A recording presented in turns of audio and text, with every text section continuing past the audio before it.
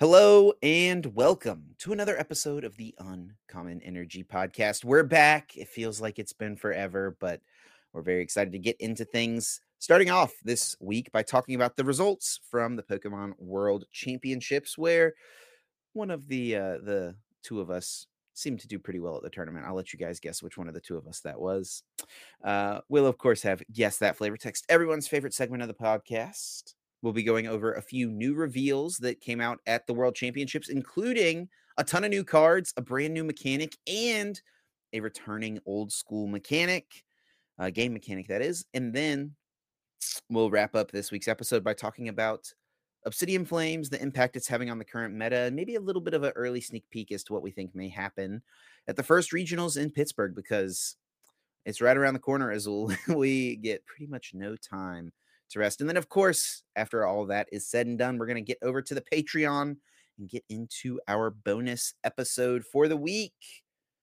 My name is Chip Ritchie, joined here, as always, by my friend and co-host and World Championship top 4 finisher, Azul GG. Azul, round of applause. Congratulations. Great finish. How are you doing, man? I'm doing pretty good, Chip. Yeah, I just got back yesterday. Wait, what is today? Tuesday. Yeah, I got back yesterday from Japan. I was there for another week afterwards. Yeah, we're a little bit behind on everything, which kind of sucks. It feels pretty bad. We had a pretty good track record up to this point. We did miss one episode at the end of last year. Yeah. But yeah, missed 2 weeks now, which kind of sucks. But some unfortunate complications for the first week, and the second week, I wasn't back yet, and Chip wasn't really back into the groove of things. So it feels good to finally be catching up with everything, and then I'm gonna get back into streaming and all that stuff this week. I was gonna stream today, but because we get to move the podcast from yesterday to today, I was just getting back yesterday. I decided to not stream today and just kind of do laundry, meal prep, all that stuff. Get back into the swing of things, so to say. But yeah, it was pretty cool. Top 4 at Worlds. I felt pretty relieved once I got into top 8, but getting top 4, there's definitely a big difference between top 8 and top 4. It's a pretty big jump in overall prizing and stuff like that. So definitely felt pretty happy with the top 4 finish for sure. I was a little bit nervous about my trophy as well, because I wanted to try and Oh, did it carry make it home in on. one piece? It's all good? I haven't opened the box yet, but the box is in pretty good shape, so I have to check it. So No shot. yeah, because it's too tall for the carry Live on. reveal right now on the podcast. See I don't think Pikachu's so. little trophies falling off. Hopefully not. I'll probably check it later today just to make sure it survived. I think it'll probably be fine. The box looks like it didn't really get. How is that not the roughed up at all. first thing you looked at whenever you got home, dude? I would be so nervous. Oh, hopefully my trophy made it. I mean, there's not much I can do about it. I mean, unless I don't know if Pokemon would replace it if it got damaged on the way back. I guess I could ask if it did, but Yeah, you could probably ask. No harm in doing that.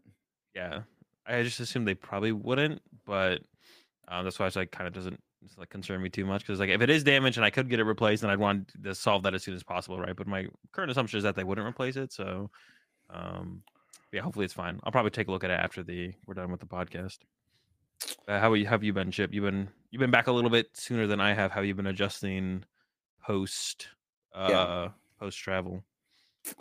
Yeah, so the jet lag absolutely kicked my butt on the way back. It wasn't great in Japan. I was waking up in Japan at 4 a.m. almost every day, having to force myself to try to go back to sleep. But since I've been home, I have been going to bed at 9 o'clock every single night. And I'm normally a pretty up at I'm normally up pretty late, 1 a.m. Though I guess in the weeks leading up to Worlds, I was doing pretty good about going to bed at a good normal adult time at 11:30, 11, something like that. But yeah, I was going to bed at 9 o'clock every night and then waking up at 4 a.m., 5 a.m. back home. And I did that for multiple days. I'm kind of more on a normal track now. And I think now that we're staying up late recording the podcast, I'll be totally back to normal, hopefully in the next couple days. But also I've been kind of sick the last couple days. You can probably hear it in my voice. I don't know if it's from Japan, because I didn't start feeling sick until Sunday, and I got back from Japan on Tuesday night. So I don't think it's from Japan. I also took a COVID test. It's not COVID. I just stuffed up and yeah, have not been feeling good the last 3 days, to be honest. But We're Big vibing, old we're making it work, and we are here doing the podcast. I will say, as soon as we are done doing the podcast, I'm uploading this thing and I'm going like right to bed as soon as possible. I'm gonna be so beat. But enough of all of those things. Before we get into our first topic, there are a couple of announcements that we wanted to make sure we got out there. Regionals registration is up and running. Pittsburgh has already come and gone. Barcelona come and gone very quick. Only 400 TCG master Yeah. spots for Barcelona, Azul, a major tournament. And apparently a massive venue as well. I was seeing people post online that this venue can host like tens of thousands of people, like over 10,000 people. Yeah. And it's That just seems not like happening. a 400 people for Masters TCG. What do you think of that? it's like a pretty big oversight. In general, Europe was having that kind of we haven't had that problem in a while for North American regionals where it sells out in seconds. Like you have to be there, kind of like, well, I guess for NAIC, but like North American regionals, we haven't had Yeah. that problem. NAIC was literally every wave was gone in seconds. For North Um, American regionals, it has been gone like in less 30 than an hour, minutes. pretty Yeah, much. yeah. And then I think for Pittsburgh, it was gone within the first like 10 minutes or so, right? Yeah, it was still gone pretty fast. I think it was 25 minutes, which is still pretty Okay. fast, of course. You'd like it to be Yeah. around ideally more than a day, but yeah, it went pretty fast. But I feel like 30 minutes is like anyone who is gonna, put forth the time and effort to be there right when registration opens, they'll all get in, right? Like I was still in Japan. I woke up at 7 a.m., I think, 8 a.m. I forget, I think 8 a.m. Woke up at 8 a.m. in Japan, registered, went back to bed. So like I was up 5 minutes before registration started, sitting on my computer, ready to go. It opened, I registered, went back to bed. So like if you were right there, at the on the minute that registration was happening, you got in there pretty consistently. But yeah, in Europe, it's like seconds, right? It's like 10 seconds. And then even then, it's like kind of a lottery based on when you refresh the page kind of thing. Because if there's just too many people trying to get in all at once, some people just get blocked out, right? And can't even get to the point where you click the register button, or when you click it, it just infinitely loads and then you weren't one of the people to get in, right? So yeah, Europe's had that problem all of last season. And this is a special event. And the majority of special events only get like 100 people, but special events in Europe get 500 plus players Yeah. consistently. And that's actually why European special events, if you win specifically a European special event, you get your Worlds invite because they're pretty much recognized as major tournaments compared to the other special events. So, yeah, that feels like a really big oversight in general from the organizers in Europe, where it's like obviously their regionals and special events, they're pushing for bigger numbers. Are they as big as North American numbers? We don't really know, but definitely bigger numbers than what they were getting last season. They could definitely push quite a bit past that, right? So really unfortunate to see the European players kind of getting, I guess, snubbed in that sense as far as attendance goes, especially with like their first event of the year so far already. Just 400 spots is just like not enough. That feels like a big oversight. Yeah, I was thinking about it too, man. I think it's gonna be really hard to qualify for Worlds in Europe this year. I mean, 500 points, and they have way less tournaments than we do. So you have way less Yeah. opportunities. I think, like, as a European player, you're probably like needing to feel like good about getting your invite. You either need to like have like a really good tournament run right early on in the season, get a top 8, or obviously if you get a win at a regionals or big special event, you get your invite. But I mean, I feel like you should try to make a second IC work besides EUIC in order to get your invite. Yeah. Also, like cups and challenges are way less. I think there's Yeah. way less cups and challenges. Like they're just in general in their areas compared to North America, for the most part, is what I've heard. That they have a lot harder time, getting to as many cups and challenges. Like in North America, there's like if you just live in like a decent area, there's so many cups and challenges you can go to. And I then do think it is also, possible that I think North America, I think are the 12 regionals that have been announced for North America is probably what we're gonna get. There might be a couple more to come, because there's definitely a couple key locations missing, like Salt Lake City, the Northeast, and then there was Milwaukee, no Madison. Madison. So there's like 3 locations that are generally have a regional that haven't been announced, which could be for North America. But I wouldn't be surprised if we just stick with the 12 we have. But I think for Europe, it's definitely possible they maybe get some more special events or regionals for sure, because yeah, they really don't have that many for how many points they really need for their invites, to be honest. Or maybe their points get lowered throughout the season. Who knows? Yeah. I like we said a couple weeks ago, I think we both kind of just want Pokemon to like pick a number and stick to it, like find Yeah, a number yeah, that they feel good about and like not lower the bar and like make changes halfway through the season. Cause like when you're making changes halfway through the season, it just muddies everything up for everyone involved. yeah. It feels really bad. So hopefully they don't do that. But hopefully it is still reasonable for majority of the people who are really going for their invite to be able to get it. And And then for then, oh, go ahead. yeah, I was going to say, and probably the same thing you were about to say, that if you're listening to the podcast the day it comes out, registration for Peoria regionals is actually happening tonight. I believe it was Yeah, 7 p.m., we should probably double check, but yeah. I think 8 don't want to p.m. get put wrong information out there. Day two events over on Twitter. Make sure you check their tweets and stuff, but it is going to be 7 p.m. Central Time, so 8 p.m. Eastern Time for registration for Peoria, which is probably going to be a pretty big one. I don't know. It's kind of hard to gauge because like Peoria is like pretty It's annoying to Midwest get still to for a though. lot of the country, but for a lot of the country, it's very easy to get to, right? So it's like Yeah. people who would normally fly are going to have a harder time getting to Peoria, but it's in a central-ish enough location where like anyone who's willing to do like the 10-hour drive, they're going to be able to make it out there. Yeah, a ton of people are gonna be driving to Peoria. Yeah, and in the Midwest locations, there's a ton of people who end up driving to them. So I think it'll still be. I think it'll probably sell out. Yeah, it might not be as quickly as Pittsburgh, but I think it'll still sell out. My guess would be within the first hour. I think. Well, I'm gonna go ahead and make. I guess I'll make a guess. I'm gonna guess that it'll sell out in the first hour. Registration for Peoria will.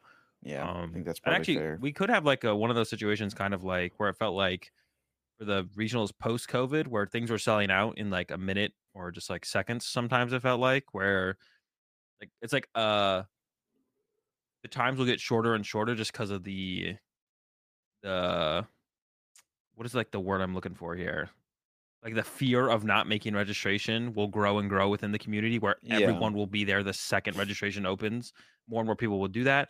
And then everyone who's kind of unsure if they want to go to that regional or not will also be there the second registration opens to register because they know if they don't do it then they won't have a chance to. So like Yeah. create a what is the word I'm looking for? A scare in the community, but it's not a scare. Is it a better word for it? But I can't think of it right now off the top of my Yeah.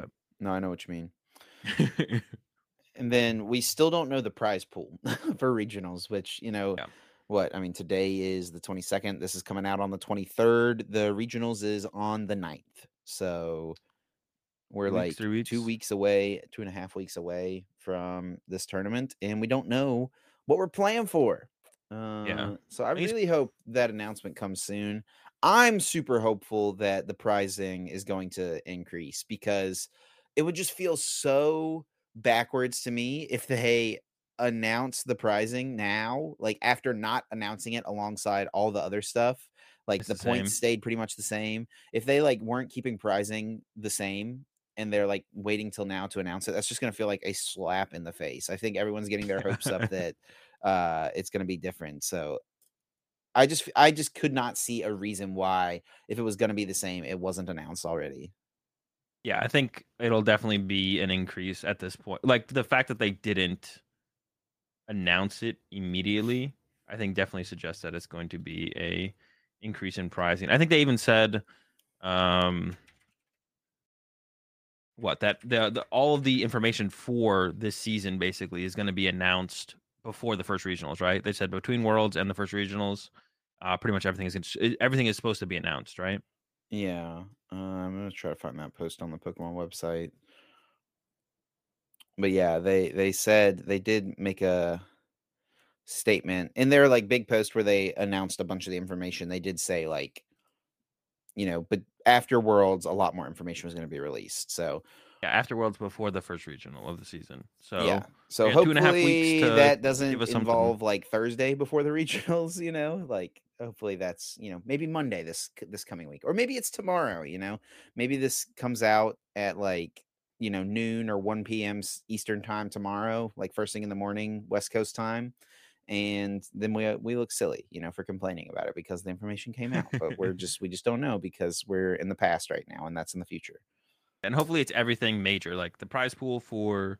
Wait, they haven't given us prize pool for ICs either, right? So prize pool for No, regionals and ICs, IC dates or and Worlds. locations. Um, I guess prize pool for worlds as well. Like prize pool for worlds is a little bit less important, I feel like, but ICs, regionals, and then IC dates and locations would be good if we got all that information in this announcement. That they announced will happen before the first regional. Yeah. Um, but yeah, I think that covers all that talk. We can move on to worlds results, and I think we'll start off by just kind of talking about. We should start off by talking about. Those are both our first times in Japan, Yeah. right? First time in Japan. So how'd you like Japan? Japan was awesome. It was very hot.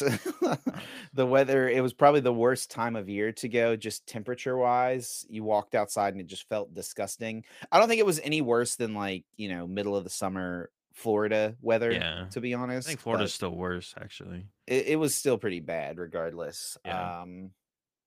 Also, our hotel was, like, a good 10-minute walk away from the venue, but at least, like, the way you could walk in Japan, there's just all these, like, malls and stuff like that it's like indoor walking for most of the way. I don't know. I had a great time in Japan. The food was awesome. The culture is so unique compared to, the rest of the world. And the people were super friendly. Was able to get around pretty easily without speaking any Japanese. I knew how to say arigato gozaimasu, and that is just about it. And was still able to maneuver around and get to where I needed to go. The one thing that was kind of a bummer for me is that for me, it was pretty much just a work trip. I got in Wednesday. We had rehearsal Thursday afternoon. So, like, Thursday morning, I went out with a few of the other casters and we went to like this shopping mall area in Yokohama, walked around a little bit. Um, and then I got to go do a few things Monday afternoon with you, Yeah. and that was like pretty much it. And then like went to the Pokemon Center Tuesday morning at the Skytree, and that's it. So I feel like I missed out on like being a real tourist in Japan. I pretty much only got like a day-ish worth, but it was like a day broken up into like 3 segments. So, it was definitely that's the one thing is I just wish I would have been there longer, like, had more time to be able to be a tourist, and it wasn't as much like because starting Thursday afternoon when we had rehearsal and then for all day Friday, all day Saturday, all day Sunday, we're working. Yeah. Yeah, I didn't get to do as much stuff as I would have liked either, I don't think, Bro, but you I were there didn't really, for a like. week. Yeah, but I didn't have, like, any plans ahead of time for a ton of stuff. We still got out and did some stuff. So we, like, where my Airbnb was after Worlds, we were right by, like, this temple, which is pretty cool, and got to kind of, go to, like, Akihabara or whatever that place is called, and then some other, like, stuff in Tokyo, went to, like, Shibuya and what the other ones called. That starts with like a J. But it would have been cool to like. I saw a lot of pictures of a lot of people like going outside of the Tokyo kind of Yeah. area, which looked pretty cool. Didn't have any opportunity to do any of that, so that's something I definitely would want to do the next time I go to Japan, and probably get outside of like the main city areas and go to like more of the stuff outside of that. The food was good, but it definitely made me appreciate the diversity and quality of food in America in comparison, because the food in Japan by the end of like towards the end of the second week was got pretty repetitive. Like it's not they don't have a ton of variety of like a high quality, for sure. So the food in Japan definitely got pretty repetitive towards the end. There's not that much diversity in it, to be honest. So that definitely made me appreciate America in that terms for sure. Did you go But back to that Indian place we ate at on Monday afternoon? Because that place was super good. no, I didn't. Yeah, and that was your first time having Indian food, Yeah, I right? never had really had Indian food before, and I had it for the first time really in Japan, and it was so good. I've like thought about that meal since I've come back home. Like, it was so good, man. No, yeah, I didn't get a chance to go back to that place, but yeah, I had a bunch of different like steak places, sushi places, chicken katsu, stuff like that. So yeah, I tried out a bunch of different foods while I was there. Um, Definitely enjoyed most of it. It's all pretty good. But yeah, it was a good time overall. Definitely want to go back and, like I said, try and do some more of those things. Try and get out a little bit more of just kind of the Tokyo area and go see some of those cooler locations for sure.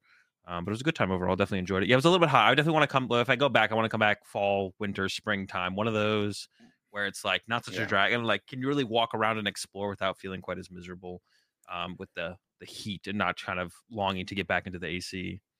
Do you have a favorite souvenir that you got while you're over there? Did you get a lot of like souvenirs and like mementos or whatever to bring back home? Not really. So I guess I'll just go with my trophy on that one. That's a pretty good souvenir. Yeah. What about I you? th- What'd you I pick th- up? I think my favorite souvenir I got was the Palmy plush that I won at the Crane game in Akihabara. Oh yeah. After putting in quite a bit of yen to to You're get it. committed. It got to the point where basically the crane machine got it went into payout mode because it had received enough money. It was like, okay, we can give this guy his little plush. So Oh wait, did it it really just get that yeah, far? yeah, that's why it like gripped onto it so hard the time I won it finally. Oh, I didn't even realize. Yeah. I didn't know that was a thing It in wasn't it crane really machines. wasn't that bad. It was probably like 3,000 yen. So it was not that bad. Yeah, It yeah, was like, 20 something dollars, yeah, $21, yeah. something like that. So it's not that bad. You were definitely committed to I came home and gave getting it to it. Samuel too. He loves it. um, speaking of the heat, I guess we could talk a little bit about the the check-in line, which I think is a little bit notorious post event or during the event. A lot of people were tweeting out pictures of it and stuff. So the one thing I will say, or I'll start off with this and say, I showed up to check in. Check in was supposed to go from 5 to 8 p.m. I showed up to check in at like 7:45. I was done checking in about 8:30. So for me, the check in experience was fine. So the line that a lot of people were waiting in for hours, like 3 or 4 hours, I think were some of the longest times I saw people waiting in, was created by the people getting in line, if you know what I'm saying. The line didn't need to exist as big as it was. Now, the argument for getting in the line as early as possible is that you wanted to get to the Pokemon Center and be one of the first people into the Pokemon Center, right? So I think that's like Mhm. the only reason to have gotten in line early. The line itself was like uh is like should not exist to the extent it did, unless you want to make the argument that you're just trying to get to the Pokemon Center. But what's kind of funny about that is when I got to check in finally, the Pokemon Center had closed, which was fine because they gave everyone who hadn't gotten into the Pokemon Center yet a wristband, and then at any point throughout the rest of the tournament, you could just show up with your wristband, and they'd cut your wristband off, and you could go into the Pokemon Center literally whenever you wanted. You didn't have to wait in the line. You could skip all the lines if you're a competitor with a wristband. You just got to go in. You could bring Mhm. up to 3 friends, I think. So my whole experience of check-in and then getting to the Pokemon Center was like fine. I had like no problems. So I think that's like the only thing that kind of sucked. And it would have been better if they had just given competitors the wristband to begin with and just been like, go to the Pokemon Center whenever you want throughout the weekend. You could go once, and that would have been a better way to solve it. Because then the check-in line wouldn't need to be so ridiculously long. Because that's the only reason I can think of why anyone would wait in the check-in line at that point. Obviously, you need Well, someone to show up for check-in initially to yeah. begin with, right? But like, If once the line everyone is waits like, till 7:45, then the line looks yeah, like this at 7:45. yeah, of course. But like if like you go to check in at 5 and there's like a decent line there, just to be like, all right, I'll come back in a couple hours, right? Like, or if the line's already pretty moved along, you're like, okay, I'll get in line right now then, right? But I think Yeah. it's like the line was fake. Like the line was created like I don't even know how to explain what I'm trying to say. Basically, I don't know why anyone would go into a line that big once it reached a certain point. Just come back later. Like I don't understand why people let themselves get into a line and let it grow to that size. So I feel like the line wasn't actually an issue, or the amount of time people were waiting in line wasn't really an issue. It was kind of like a fake issue that was created by people getting in line and committing to being in line for 3 to 4 hours, which it kind of hurts my head to think about. Like, just don't go in line. Just wait for later. At a certain point, you should just come back later, you know? Yeah. I mean, everyone's got to check in at some point, right? And there's really no Yeah. super great way to get like this many people through the line, right? Because I mean, you've got everyone for all four games, and you've got all the spectators as well. Yeah. You've got parents of younger division players. Like, I mean, it's a lot of people making it through these lines. So I mean, there's really just it's pretty much there's always going to be a wait, like no Yeah, of matter what system course. they do. Um, I think just but like I think the line is like I don't even know how to explain what I'm saying, but basically like once a line got to a certain point, people should just stop getting in line and be like, okay, I'll come back yeah, in like an hour, 45 minutes, right? And I think it still would have gone at about the reasonably the same pace. Like I said, I showed up at 7:45. I still had to wait a decent amount. I didn't get out until 8:30, but like I feel like people didn't need to commit to sitting there for 4 hours. Just come back later. I don't think it was like I said, the only reason that you could theoretically like put forth would be like, well, I want to get in the line sooner so I can get to the Pokemon Center and potentially get some of the stuff before it runs out. That's, I guess, reasonable. And like I said, the solution to that I think Pokemon should have applied the whole time would just be like once you check in, you just get a wristband that you can come back to the Pokemon Center anytime you want throughout the whole tournament weekend. and Yeah, but use does your that not just wristband. equal people like going in immediately after getting their thing anyway? So it's like basically the same thing. Like, Yeah, but you could just come back tomorrow morning or the morning after. Like there's like yeah, so you at much. least Like I have the said, option to come back, I guess. yeah, Yeah. like I said, I didn't have to compete in day one, so I came back the morning of the day one competition. I just walked right through, went in. But for anyone who was competing in day one who didn't make day two, they could just go right through in day two, right? Or even if you make it all the way from day one to day two, playing day two, come back Sunday morning, boom, go through. You're all good to go, right? So like I don't know. I think that would have been a good solution. It would just be give competitors wristbands that they get to use once throughout the tournament at some point. Um, but it was really long. And to be honest though, if you compare this to like London, this was just like not a big problem at London at all. Even at NAIC, I don't think I remember this being a problem at all either. But there was way more people trying to check in at Worlds than I think either of those events. So Well, I think that it was definitely has probably something to do with it. amplified by the heat, right? Like, Yeah, if of course. if there's a big long line to wait to check in and you're inside the whole time, people aren't going to love it obviously, but I don't think you see it nearly as many posts as we saw. I think like the heat really amplified the situation beyond what uh what you would have thought, I guess. Or what you would expect just based on like this many people needing to get through. Cuz it was gross out, It's really hot. It feels terrible and it feels I can't imagine having stood outside. The longest I was outside while I was in Japan was probably for like 20-30 minutes. I can't imagine being outside for like 4 hours. That's what I'm saying. Like, I don't know. That's what I'm saying. It's almost like the people who complain about having to go to all these tournaments, compete for the top 16 the top 16 race. It's like you don't have to compete for the top 16 race to get a day two invite. You don't have to stand out of line as outside in the line for 3 hours in the heat. You can just once the line goes outside the convention center, just be like, okay, I'm gonna come back later. You know what I'm saying? Like, I don't know. That's just kind of how I view that. So I think it's like a problem that wasn't really a problem until the players created the problem. Like the problem Yeah. didn't need to exist. Like it was a self-created problem by people getting into the line for no reason. So And I will say um as well, they said check-in was going to be from 5 to 8. They were done by like 8:45, right? That's what I'm saying. Like, Like they weren't far off. Like I said, like I was at the end of for pretty much almost the end of the line when I came in at 7:45, and I was out by 8:30. So they were pretty close to their mark. Obviously could have been a little bit smoother, but everything what always about can. in the venue? I know, like, leading up to it, you were pretty worried about being in the venue, like the temperature inside. I was worried about it too. Luckily, they told us as casters we did not have to wear suits if we didn't want to. We could wear short sleeves and button downs and all that stuff, or roll the sleeves up. So that's what I did for day one, day two. Did put the coat on for the finals, spiff it up just a little bit, but uh, I gotta say it was pretty nice and like it kind of helped the vibes. I feel like just casting in like a button down, and I don't know. I think Kyle and I had a really good time with it, but yeah, for you out in the hall, it felt overall not as bad as I thought it was going to. Like, I think if I did have to wear a suit, I probably would have been fine. It would have been a little bit hotter, but um, how did it feel for you out in the play area? I didn't feel too bad. Actually, honestly, I think the NAIC venue was hotter than it was at Worlds. It wasn't great playing conditions for either, but it was like fine. It wasn't that big of a deal. It was definitely hot in general. Not like super hot, but it was definitely warm in there. So yeah, I tried to get in and out as soon as possible. Just show up, play, and then I was there for a while, of course, because I did make top 8. But I wanted to get out of there as soon as possible afterwards. I was hoping it was a ridiculously long day two.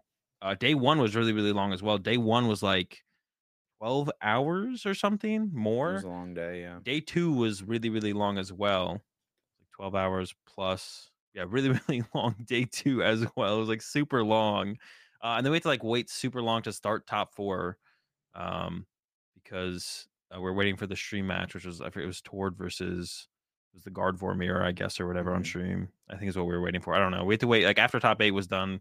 We had to wait super long to start top 4, and even once Tord's match was done, we were still waiting a while. So yeah, it took a while to kind of get through everything, and I think that's the only reason that they didn't stream both top 4 matches because I think they usually do that. But they do it at IC, so I assume they want to do it at Worlds, but I think they didn't because we were running so late. No, it was never on the schedule to stream both top fours. Oh really? Yeah, It happens at ICs though, right? sometimes it Not all happened the at time. Worlds last year. They streamed every single top 8 match last year at Worlds, but it was because I see they had a it separate was day. a Top separate had its day. own Yeah, it day. was an Yeah. extra day. So since we didn't have that, it was never on the schedule to stream both top fours, which I was kind of bummed out about. Interesting. Okay, I didn't know that. I just assumed Yeah. because I see it feels like most of the time both top fours get streamed. I wish they would. I just wish Top Cut would be the day after. I just wish they would do Top Cut on Sunday. I understand that they're trying to do all the finals of everything on in a row on one stream. But I think it would be I don't know, just be better. I think a higher quality of like play I potentially mean, from the I think players as it's well. reasonable But that we could have a system in the future that's like similar to what they did in London, right? Especially like now we're going to be having like a normal tournament structure for Worlds, most likely, right? Like 9 rounds Swiss day one into 6 rounds, 5 or 6 rounds day two. I mean, I then don't think it's crazy that they would go like 9 rounds day one, 5, 6 rounds day two, and then all of the top 8 games on like two. Saturday, and then still Yeah. save like just start the tournament a day earlier. Like I don't really think. I mean, they keep pushing the limit with Worlds and stuff like that. The production value. We haven't even talked about that yet. The production value seemed super great for this Worlds. Like the opening ceremony was so sick. Were you there for that? Oh, it's part of it. Yeah, I didn't stay for all Like of it. the Japanese like traditional drum line. It was super cool. Yeah. Um, but yeah, they just keep like up in the game. I feel like we are not super far from a like week long Worlds event. Yeah, like I feel like in the next five That's a years we'll lot. see like a week long Pokemon convention for Worlds, something like that. Yeah. I guess we probably wouldn't be playing all the days, but like having some Right, stuff right. earlier in the week to kick things off and then build up towards the competition towards the end of the week. Yeah. It could be pretty cool. I could definitely see it. Yeah. Um yeah, let's jump into talking about the tournament itself a little bit. You got the metas pulled up. Yeah. Okay. So 2 day tournament. Obviously, day one, players needed to go 6-2 in order to make it to day two. So it was an 8 round tournament. You needed to get 6 wins or 5 wins and 3 ties to make it to day two, to compete for your chance at world champion title. And players can change decks from day one to day two, and then there's a bunch of players, obviously, as well, that automatically qualified for day two, like Azul. So I think the final number was 77 players made it from day one to day two, and then there was a total of 170 players in day two. So just under 100 players auto qualified for day two, and then 77 moving from day one into day two.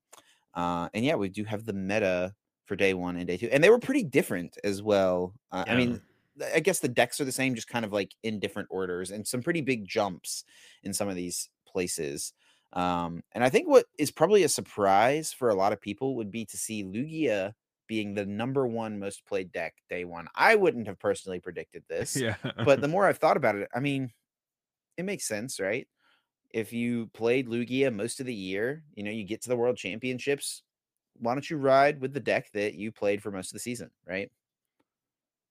Yeah, I guess. I don't know. Lugia felt like such a but I don't even know because even if you look at NAIC, like Lugia was not. I mean, it was on the graphic, I think, for and this world graphics also cuts off. Usually, there's 5 decks. It shows or 6 decks, right? It doesn't Yeah. usually show 6 decks. So we're missing a deck. I'm not sure what deck number 6 is, but I don't know. It was number 6 was Chien Pao and number 7 was Mew. Okay, yeah, that makes sense. And it was Yeah, like they were super close to Arceus Tina. It was like 9 and 8. Arctina was 67 players on the deck. I don't remember exactly, but I think Chien Pao was like 63 and Mew was like 62. Mew was like Okay. one less than Chien Pao. Yeah, yeah. I mean, Lugia being the most popular deck definitely surprised me. I did not expect that, so that was definitely a big surprise. I don't know how it did in conversion from day one to day two, but obviously it fell off a little bit in day two, but actually not by too much as far as like percentage of the meta goes.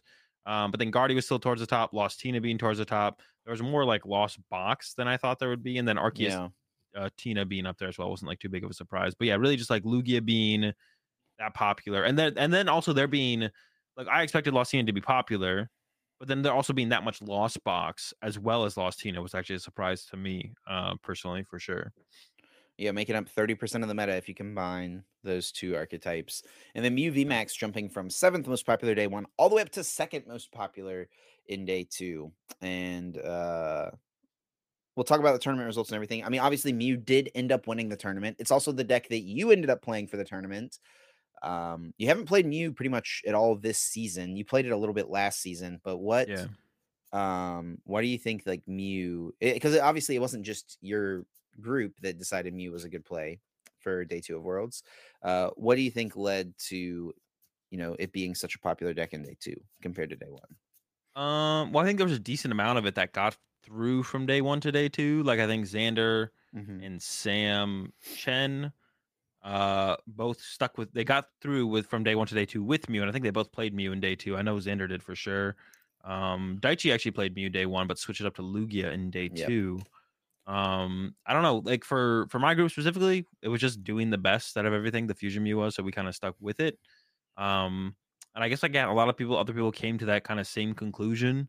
We were in, uh we were at Worlds, and is international competition, and generally Mew does very well and is a lot more popular at tournaments in Asia in general.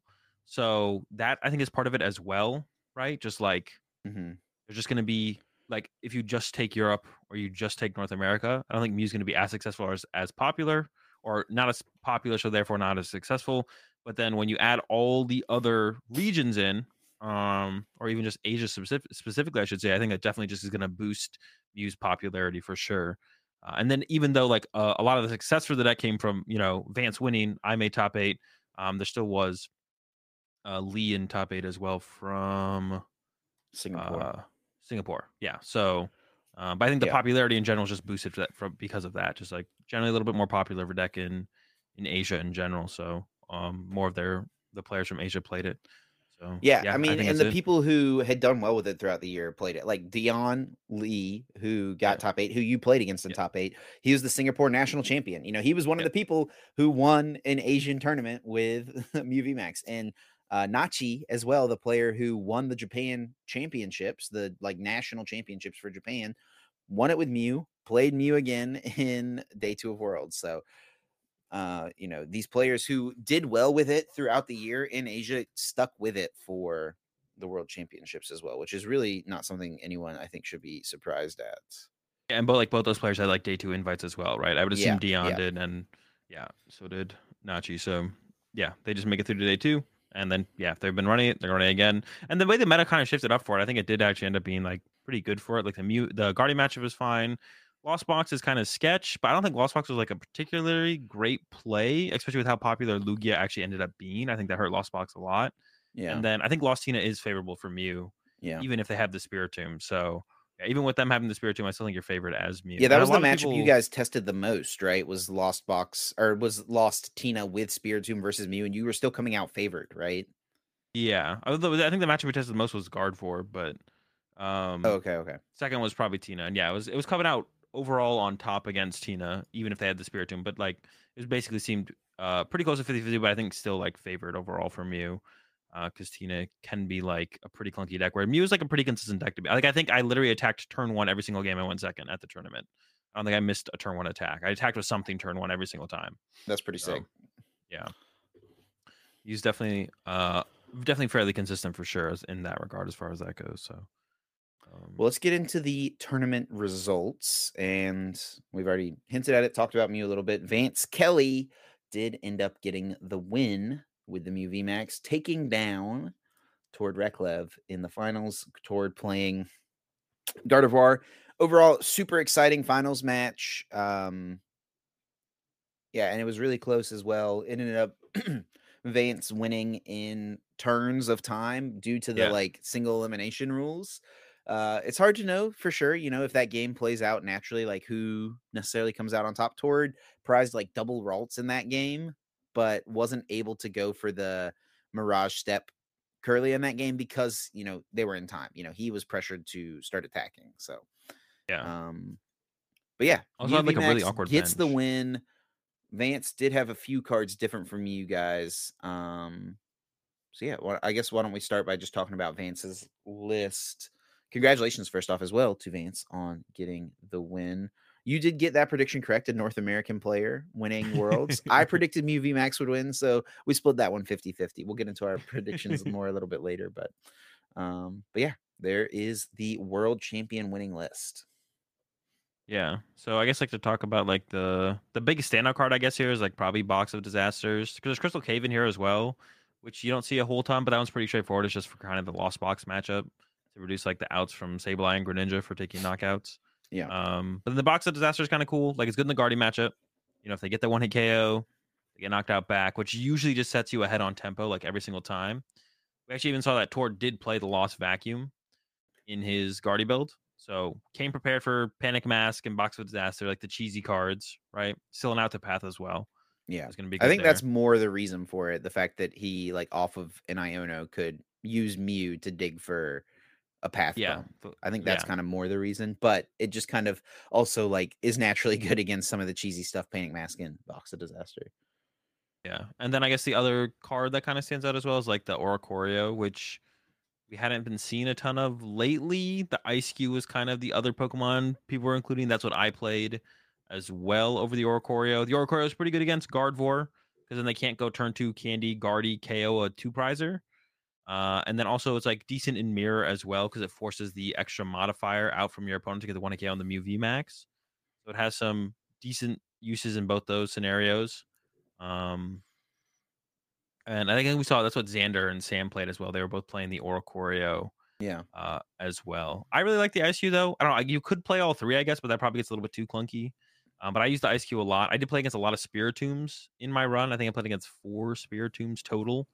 So I was using the ISQ a lot Yeah. throughout my run, and that's definitely something we found we are doing a lot in testing as well up against Lost Tina was using ISQ to snipe Spiritomb. So I think the Auricaria definitely has its value for sure. So it's not like one is definitely uh, always better than the other. There definitely is value out of both. But we're moving forward to a new meta, so who knows how good Mew even is. Right. Um, maybe you And should be then we've picking. got You want to be picking between them. Go yeah, ahead. we've got Towards Guardy list, which had some pretty unique cards. We hinted at a couple of them already. Kind of the big standout one, I think, is the Mirage Step Curlia. This is a card that people played early on in their Gardevoir lists, but as the meta kind of moved on, people kind of came to the conclusion that just like having the heavy refinement was overall better. But Tord decided that Mirage Step would be good for this tournament. And yeah, I mean, I watched a lot of his games, and it was not uncommon to see him just go turn 2 Mirage Step, have a Ralts in play, and then like on the next turn, he's got all these Curlias, he's got Rare Candy into a Gardevoir, and he still keeps that extra draw power in play, which is super strong. Yeah, so let's see, like set up like a more powerful board state, I guess, at the expense of not getting like a knockout or any kind of pressure for the turn 2 candy play. Yeah. Um, and I think it's specifically really good against Mew, or just kind of decks with Lost City in general. Then you just open up more outs to draw power. And then, like you said, yeah, your Curlias can stay in play as Curlias, and then you can candy your extra Ralts into Gardevoirs, which keeps your Curlias around, which keeps your draw power in play. And overall gives you like more options as the game kind of progresses. So yeah, I think the Mirage shape is pretty cool. I don't know if it's like the best way to play it, but it also lets you recover from really slow starts as well, right? Like if Sure. you open just like a 1 Ralts or 2 Ralts, it's not just kind of like you kind of like slowly sit there while your opponent like bosses your Curlias and Ralts over and over again. And you kind of slowly bleed out, never being able to set up a really strong board. It does put you like a turn behind. Like say, you're not going to get the Candy Gardevoir, but if you're, it's really hard to get Candy Gardevoir off anyways. Or how much is that actually going to matter if you only have 1 Ralts out to begin with? So if you just make that 1 Ralt into a Mirage Step Curlia, then maybe bench another Ralts. Now all of a sudden you get like 2 or 3 Curlias on the board with Mirage Step. You have a Ralts on the board as well, and you'll be able to kind of set up a little bit better on your following turns from there. So it's like a good safety net, I feel like, for slow starts.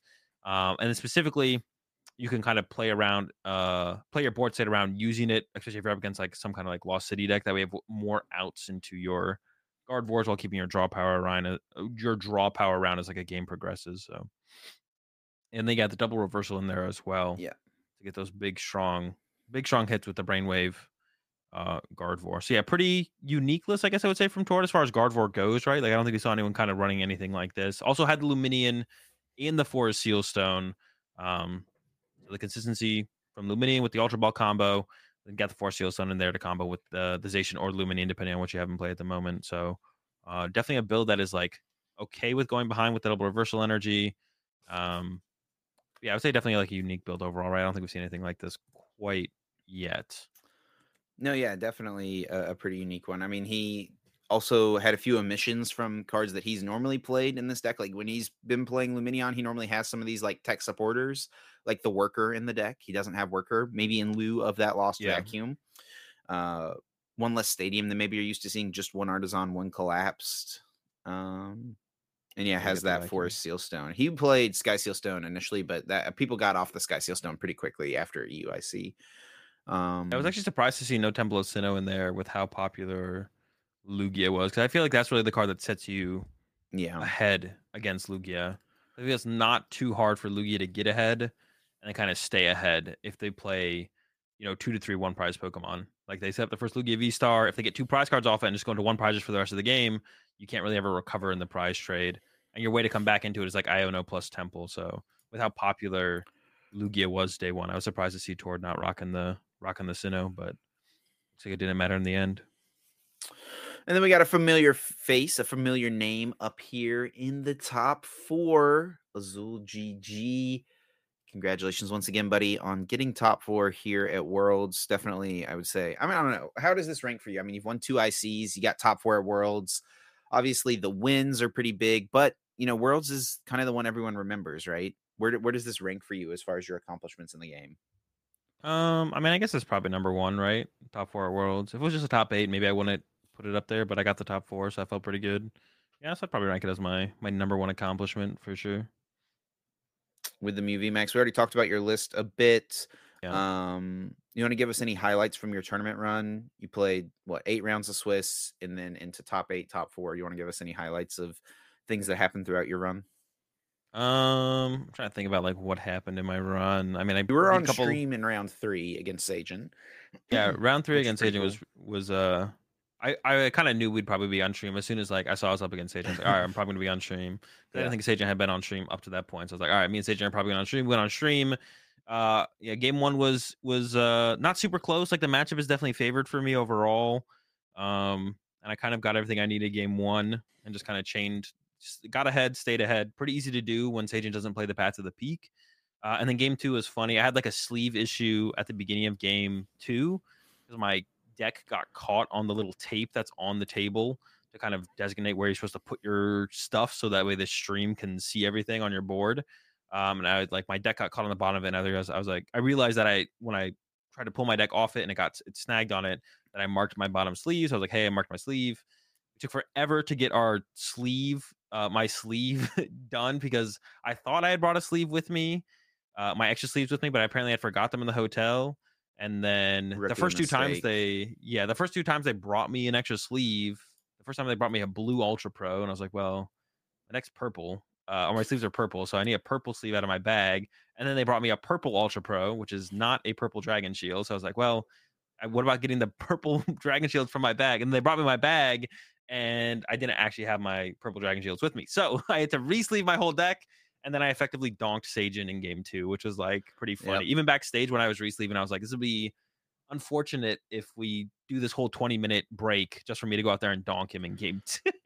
Yeah, really appreciate all that, by the way, Yeah. as the person who was casting that round. Having to fill 20 minutes of a sleeve issue was a lot of fun. A lot of Might fun. have been better though, because then we didn't. If we had gone through like a long game two and three, then we wouldn't have held up the tournament by 20 minutes. So maybe it was the better of Yeah. the outcomes there, to be honest. But I think the highlight, honestly, like the moment I remember most is when I was 6-1, and there was a possibility that there was going to be 3 6-1s. So the moment I remember most is when Raz tied the round instead of winning. And then that guaranteed I would play against Tord, and then me and Tord ID'd to both guarantee us both in the cut. So Yeah. that's the moment that stands out to me the most, was hoping Raz would tie their round so I could ID with Tord and in round 8. Yeah, and it gets you into top eight. You get the win in top eight over Dion Lee, and you do lose in top four to Vance. It was a crazy game. I really do wish that one had been streamed. Yeah. You went second game three. It was a 3-game set. You went second game three and got the turn one attack, and usually and got a turn one knockout on a 2-prize Pokemon. And usually, if you do that as the Mew VMAX player in the mirror match, you're just like set to win, right? It's pretty tough still. There's like a lot of things that can go wrong still. Because there's like the comeback of the Iono path now, which wasn't really there before. I don't know, man. I think you're pretty favored if you just go second and get the turn one Melodious Echo. I mean, that's pretty good to me for 2 prizes. It's a good Because then start. you just have to take 2 knockouts, right? But you got pretty unlucky. I was sitting there watching it the whole time. There was a pretty decent crowd of people watching as well. But I remember, and I'm sure you do too, this turn where you like, it was turn 2 of the game. All you needed to do was boss's orders KO a Genesect Genesect. to Keep like my keep up with the prize race, right? Because he Mhm. responded KO'd your Meloetta, I think. I don't remember exactly Yeah. what he KO'd. I think it was Meloetta. Um, Yeah, Meloetta. and all you needed was off of a Genesect for 6 and then a Genesect for 3. You committed to the boss play before your Genesect because it's so high odds that Yeah. you were going to draw the 1 damage modifier. You had 2 choice belts and 4 power tablets in the deck. You drew 9 cards effectively, and I think flipped the tails on a Cremomatic in there as well. Yeah, I think so. That led to you missing the KO. Yeah. Which was like, I mean, in that moment, did it just feel deflating, or did you A feel like you little could still bit. get back in? Well, I knew there was still a chance I could still win at that point. It definitely felt like it was kind of out of reach at that point when I whiffed the modifier. Yeah, Um, but I still wasn't based on what was left in my deck. I actually still wasn't in that good of a spot to.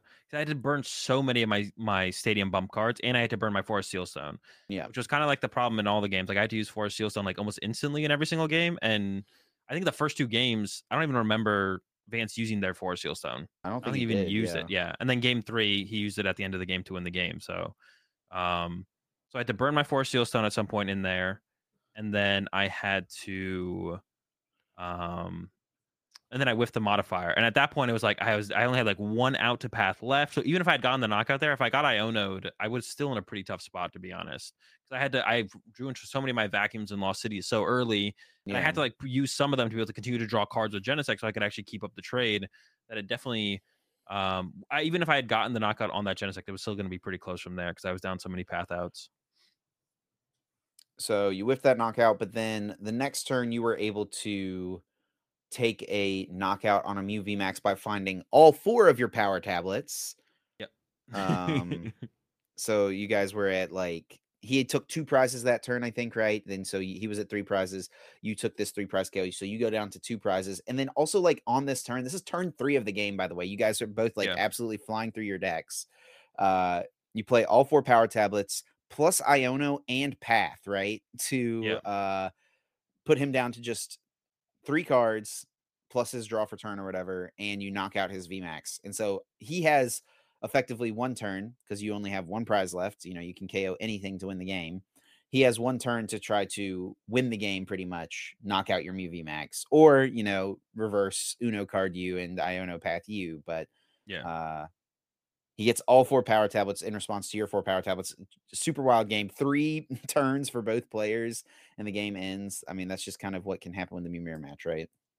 Yeah, that's basically the Mimir for sure. I feel like it's the that's how it goes like every single time.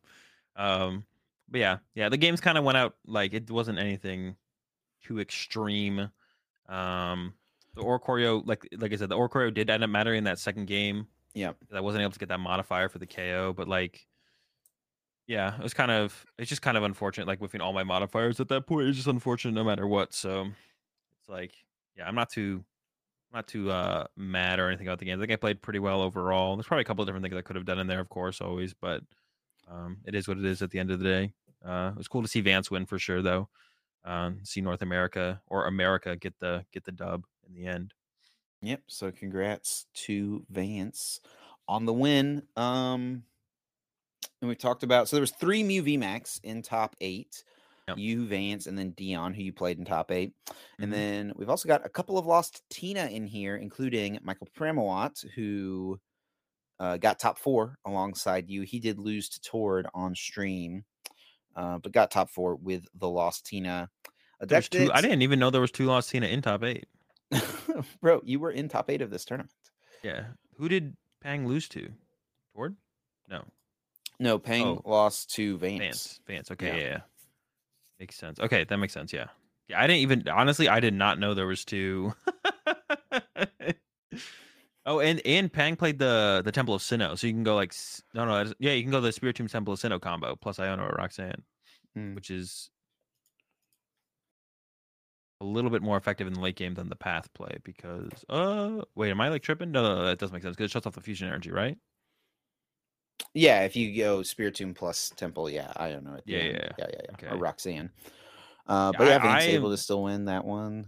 I did not realize there were two. I'm not gonna lie, I did not. I also just figured out the other day that I just like I knew it in the moment when I was playing yesterday or the day before. I didn't remember that there was two Gardevoir in top 8 either. But yeah, Tord played the Guardian Mirror in top 8. Yeah. That's why we were waiting so long for top 4 to start because they're waiting on the stream match. Then we got Soichi Saito with a Lost Box Mm-hmm. list as well. The Kyogre getting it into top 8 of Worlds, a deck you played for most of the season. Yeah. But you were not the one playing it here at the Worlds. Pretty interesting list here as well with the Pidgeot V and Dragonite as like the only 2 V Pokemon. No Drapion and no or I guess you don't see Drapion as much in the Kyogre builds, but Raikou. no Raikou is the kind of big thing here, which I don't know, with with Lugia being as popular as it was day one, I would have probably wanted to keep Raikou in the deck, right? I still have the Kyogre, so you can still have a pretty solid out in that scenario, I guess, in the matchup. And maybe tried to make the prediction that like Lugia wouldn't be quite as popular in day 2, and it wasn't. Well, it was pretty close though, right? It's only 2% different, I guess. It was Yeah, from it's pretty 15 to close. 13. But maybe not as quite as successful. And I think actually with the double Roxanne, you still have like a decent shot. You have a decent shot. The matchup is tough no matter what, to be honest. With Kyogre, without Kyogre, Lugia is definitely tough for Lost Box to beat. It's definitely a tough one.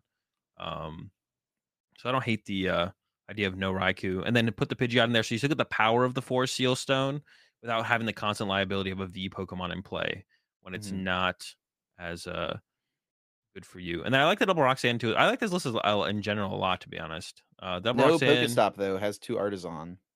and no Pokestop. So still have some stadium bumps, just increased consistency to find basic Pokemon through the Artisans instead. And then kind of use the Roxannes towards the late game as your kind of final way to push through to get off the Kyogre play. So I actually do kind of like the list overall, to be honest. The Roxannes, the double Roxanne specific guys, I'm a pretty big fan. I think it's pretty cool, actually. I don't know how Lost Box in general is going to shape up. We're going to that new format, of course, but I do like the list for Worlds at least. Yeah, so now, go ahead. I was going to say something. Yeah, I mean, I was just gonna say, moving on, like looking at top 8, pretty narrow. 3 Mew, 2 Tina, 2 Guardy, 1 Lost Box, right? Kind of what we would expected. Yeah. But if you like kind of blow it out and look at the big picture of like top 32 Worlds, there's a pretty decent amount of variety. We've got Baxcalibur, we've got Urshifu and Tellian, we've got Lugias that did well, and Cyrus's deck with the just like a Palkia Chimpao deck. And then also a couple Miraidon, Andrew Mahone and Sajin Park both getting top 32 with Miraidon. So yeah, really kind of a diverse Worlds meta, I feel like, when we look at the top 32 here. Yeah, I guess you could say that. Yeah, and like Cyrus, the Poké deck I think is actually pretty strong. Probably not a deck that whole time people were looking at. Like Cyrus bubbled out of top 8.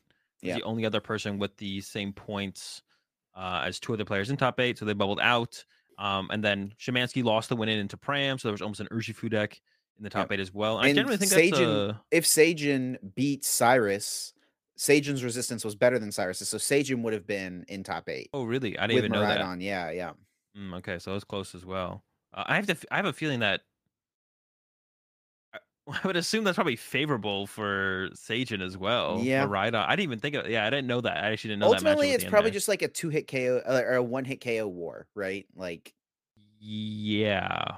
if Cyrus Probably, goes right? first and Sajin like whiffs turn 2 or turn 1 attack, Sajin can just like push a 1-prizer for a turn pretty easily, right? yeah, but Cyrus plays 4 cross switcher, right?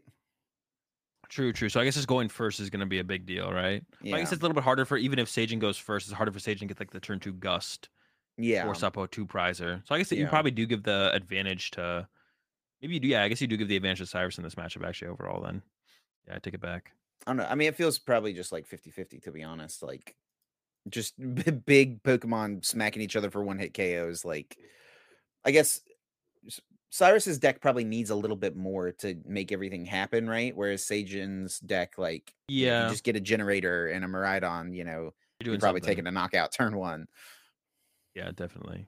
Yeah, I don't know where like the rest of the Chien Pao and the Lugia up there. I don't know if they were close to if they won into top 16 or lost to win-ins to top 8. I'm actually not sure how everyone fell up at the top end. But yeah, there's definitely. I mean, there's a lot of decks. I mean, I personally wouldn't rate some of them quite as like I don't think Lugia or Chien Pao are quite as powerful in the overall meta. Even if they were pretty popular, there's definitely some in top 32, but yeah, overall, I don't think those decks are that powerful overall in the meta. There was a lot. I feel like the Canadians were all, I guess, maybe besides uh Cyrus. I guess not all. No, Jack Moore was playing a different deck as well. But a lot of the Canadians were on that Chi and Palace with the 4 Pokestop. A lot of them. I played against their names escaping me right now. But in round 5, I played against one of the Canadians on the Chi and Palace with they had the 4 Pokestop 2 B barrel thing. Yeah. Which is interesting. It did Good not old run very Kieran. well for them, but yeah, Kieran played it. Yeah. Like, I guess So Turbo Chi and Pow. I don't even yeah. know what you call this one. Yeah, I guess. Yeah, I guess. Only 5 supporters in the deck, which is pretty interesting. No boss's orders. 4 Yeah. Irida, 1 Iono. That's it. That's all we need. Yeah, and still relying pretty heavily on the B barrel. They still play the 2 B barrel in there, which I think is so what you need. Because I think it's how you recover as Chi and Pow in pretty much every single This matchup. feels very You much need B-barrel. like my opponent doesn't get to play the game type of list, right? Where you're just going for like Through aggression. turn Yeah. 2 Radiant Greninja, cross switcher, canceling Cologne, like Yeah. blow up their little guys. Yeah, you're looking for like big plays, or even like a turn 2 Chi and Pow KO, like an Arceus V or something like that to set Yeah, them yeah. behind. You're definitely looking for those like bigger plays as soon as possible. I just don't know how consistently the deck can do it. Yeah, Yeah, I think it's that's it. I probably think good it's against those things, but like, you're probably a little more questionable against like the your lost lost boxes or the box matchup is still guardies. and stuff like I mean, that. it I pretty think. much comes to your like Radiant Greninja play, right? Like if you can Yeah, do the Radiant Greninja thing against Gardevoir, you probably beat it a lot of the time, right? because even then you can like play the Excalibur prize trade, right? You can use Excalibur as an attacker in that matchup as well. Yep. Against Gardevoir, and then you can use Shein Pals eventually when the prize trade is favorable. You're All basically right. just Well, we coming out did advantage make all the some time. predictions. We didn't get to do a full Worlds episode, which I'm pretty bummed out about, but we did do that Yeah. little mini special and made some predictions. So let's see who we think overall did better. So for the top 3 most played day 2 decks, you predicted Gardevoir, Lost Tina, and Chien Pao. I predicted Gardevoir, Lost Tina, and Arctina. So we were pretty similar, and pretty much Yeah. Gardevoir is the only one we both got right here as far as a top 3 deck. Lost Tina was right outside, I think the 4th, right? But We're predicting for day 2 or day 1. We're this predicting is for for day day 2, right? 2. Yeah. Yeah. We're close. Where was Lostina at? Huh? It was Lostina 4th. was it was 4th. Okay. Yeah. Nope, And it was then 5th. It was 5th. My bad.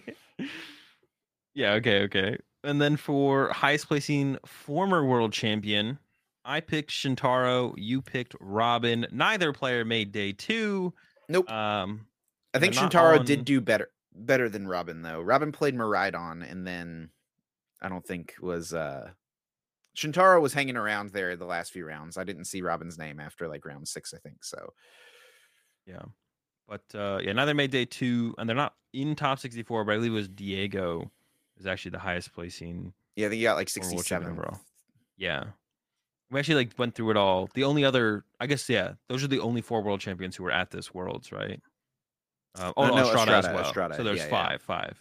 So it was Yeah. Henry and Well, Diego Henry were as in day well. 2. 6. Henry, Diego, No, day 5. 2. Yeah. Oh no, and 5. Andre. So 6. Andre. Yeah. 6. Okay, we had a lot of them. We had a lot. Wait, how did Andre do? Did Andre make day 2? No, Andre didn't make day 2. Oh, okay. All right, we need to do like a recount. All right, so there was 6. Oh, There were more than I 4 thought. former world champions in day 1, and none of them made day 2. Mm. But also, you could count Wash. Sajin getting 30th, top 32. He's a former world champion, though it's not in the trading card game. He did win That would have 2014 been Worlds in VGC. That would have been a funny really pick cool for one of us. Yeah, I would have definitely picked Sajin if I had thought that far about it, because we didn't specifically say former TCG world champion. We just said former world champion. So if I I think just it's implied though, right? But if I connected the dots, I would have definitely said Sajin, to be honest. But I didn't really think about it that hard, because that would have been like the cool pick to pick for sure. Mm-hmm. So I guess highest placing former world champion, non TCG or TCG or non TCG, is Sajin, but TCG I believe was Diego. For what region will win? Azul said NA because he was predicting himself, and you got close. You almost made it, but you were correct, as Vance did get the win for North America. And I predicted Japan, and the highest placing Japanese player was top 8. So didn't quite go as well for me there. No, not quite. Still pretty close. And then one that did one that I did actually really poorly on, I guess overall, was the highest placing Lost Tina. This was a little bit more emotional driven pick for me because I want to see Lost Tina do terribly. I picked top 32, and Chip picked top 8, and Nope. Pram with the carry. I picked top Chip picked 4. top 4, excuse me, and then Pram came through with the carry, made it to the top 4 with Lost Tina, and there was also one in top 8 as well. So Lost Tina did pretty well. I'm still not sold on the deck in that format or next format being actually a good deck overall, but it was good enough to get Chip's prediction right. That's for sure. What deck are people underrating right now? You said Gardevoir and Turbo Lost Box, and I said Lugia. I think So we I don't give know that who we one. really give the edge to here. I mean, Lugia was the most popular deck in day 1, but didn't Yes. do the best in day 2. A couple in top 16. We don't know what's conversion rate day 1 either. So Yeah. And then obviously 2 Gardevoir in top 8. I think we probably give the edge to you. But I mean, on a technicality, because we said what deck are people underrating, and you picked 2 decks. Like, come on, man. Oh yeah, true. I definitely would have put Gardevoir over Turbo Lost Box, but Turbo Lost Box was like Of second. I was course, thinking of about. course, of Yeah, I would course. like. I think Gardevoir. It's not like everyone was like respecting it, but like I don't think we were going that extra. I guess Vance was. Vance had the box of disaster, so Vance was going the extra mile for the Gardevoir matchup. I don't think like that And it many ended people up were paying off going that huge far. for him as well, because Tord had to attack into it in game 1, and it literally Yeah, won Vance game 1. The fact that extra prize got taken. it's a pretty good. Yeah, it's definitely pretty good in that matchup. Yeah, and even Tord had the lost vacuum, and it still ended up getting some value. So Yeah, Tord had to research it away. You could tell the he was like agonizing over having to research it away, but it's what he had to do. The next one was Uh, what low tier deck has the highest chance to make top cut? I said Sablezard, and Pedro did play Sablezard. I don't know why Pedro played Sablezard again, but Pedro did do it. And you said Maridon. I think we know So who wins this one, right? Like, yeah, Maridon did come through. Sajin and Mahone in the top 32. I don't even know if there's a Sablezard in the top 64, to be honest. Would you have to like check all these individually to actually find out? Well, actually, we could find out by probably going to cards.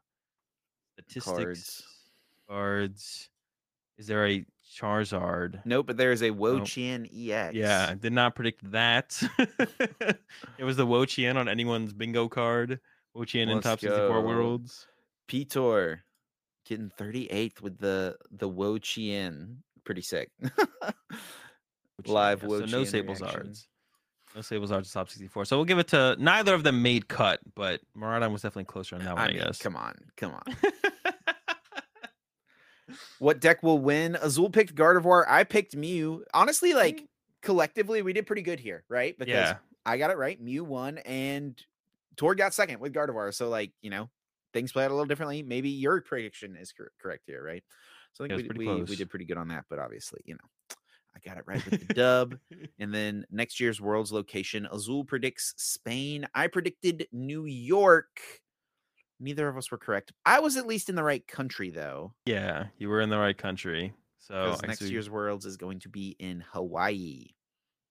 Well, you picked a city. I picked a country. That's already off Yeah, by but a little they bit. don't they never announce. They always announce a city that it's in, right? Yeah. Well, I guess they didn't this year, right? They Well, that's just what I'm said saying. Like Hawaii. no, they said Honolulu. It was like it's gonna be in Honolulu. Oh, did they? Okay, Which yeah. I guess that isn't. Well, is that a city? It's the whole Yeah, island. So I it's the guess, right? capital of the island. Oh, is it? I thought Honolulu was the island. It's the city on the island. Yeah. So Yeah, me it's the picking city. Spain, but I don't know anywhere in Spain besides. Like I can't name anywhere in Spain right now off the top of my head besides Barcelona. That's just because the special event is coming up there. So, well, Madrid is in Spain, right? Yes. All right, so I got two. So I want to be able to name a city. So, but yeah, it is in Hawaii, which that'll be pretty cool. I went to Hawaii last year, I think. It was pretty cool. It's definitely a very beautiful place. Not a location I'm personally overly excited about, but I'll definitely be there. I do already have my Worlds invite for it, so there's no possibility of me having such a bad season that I don't end up with my Worlds invite. So I guess I will be there for sure. All right. Well, let's move on. Before we get to guess that flavor text, we do have to take a second to thank our fantastic sponsor, Dragon Shield. Huge thanks as always to Dragon Shield for being a sponsor of the Uncommon Energy podcast. Dragon Shield makes, of course, some of the best card gaming and tabletop gaming products and accessories on the market, including sleeves, binders, deck boxes, and so much more. Azul, what sleeves did you go with for the World Championships, the biggest tournament of the year? Which Dragon Shield color did you pick? Well, I want the purple to begin with, and then I had to re-sleeve to forest green. I like that color. At some point, and then Jesper gave me some ivory ones, and Jesper claimed that the European Dragon Shields are better than Dragon Shields anywhere else. They felt the same, but that is what I used in Top Cut. So shout out to Jesper for the ivory Dragon Shields that got me through top 8, not quite through top 4. But yeah, those are the ones I ended up using throughout the tournament. I think I said blood. I was gonna go with the blood reds. I did bring some with me, but I ended up using them. So yeah, big shout out as always to Dragon Shield for being a sponsor of the podcast. You can find them at over on their website, dragonshield.com/webshop/EU or US, depending on where you're located, and of course everywhere else, local game stores, big box retailers, and so on. And with that said, let's go ahead and let's get into that guess that flavor text. It is my turn this week to pick a card for Chip to guess. The way this works is one of us picks a card, reads the flavor text, and then it's on the other co-host to try and guess which Pokemon that flavor text belongs to. I closed the window that had the card that I was going to guess or give to you, Chip. So why don't you go ahead and explain the rest of Guess That Flavor Text real fast? Yes, of course. So each one of us picks a card, reads the flavor text. The other host has to try to guess the card. You do get 3 lifelines to work with. You get 4 points if you don't use any lifelines, and you lose a point for each lifeline you have to use. And the 3 lifelines are what set the card is from, what stage the card is, and read an attack name. And All right. Azul, you got the card? You ready to go? Yeah, I got the card. All right. This one I think is going to be pretty tough. But here we go. Thought to be one of the first Pokemon to live in harmony with humans, it has a placid disposition. Bro, there's no shot. I've literally given you this flavor text. This Wait, exact actually? flavor text. Yeah. No way. It's Skiddo. All right, try to pick a different one then. I don't know, man. That sounds like a 4-pointer for me. Nope. Hang on, let me find another Pokemon. Have you actually given me that one before? Yeah, that exact one. Yeesh. All right, I got a new one. This one might be a little bit less hard. Well, the other one wasn't hard at all, so. All right, are you ready? Yeah. It loves to eat roasted berries, but sometimes it gets too excited and burns them to a crisp. All right, well, this is giving big fire starter vibes. Obviously, I think it's a fire type. Could go with Charmander. Toasting the berries with its tail. I'm not gonna use the stage lifeline. I'm gonna assume this is a basic. I am gonna have you though tell me what set the card is from. See if this helps me out. It's from Battle Styles. Oh, so it is not Charmander. Yeah, no, Charmander was in Vivid Voltage. Yeah, okay. What is there a starter in Battle Styles? A fire type starter. Charmander, no. Cyndaquil, I don't think so.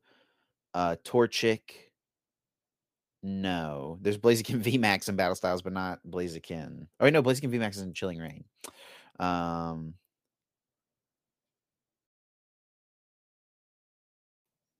It could be Score Bunny, but I think that was in Chilling Reign too. I'm really kind of locked in on the fire starter Pokemon. I guess it doesn't necessarily have to be. Let me have you read an attack name. Ram.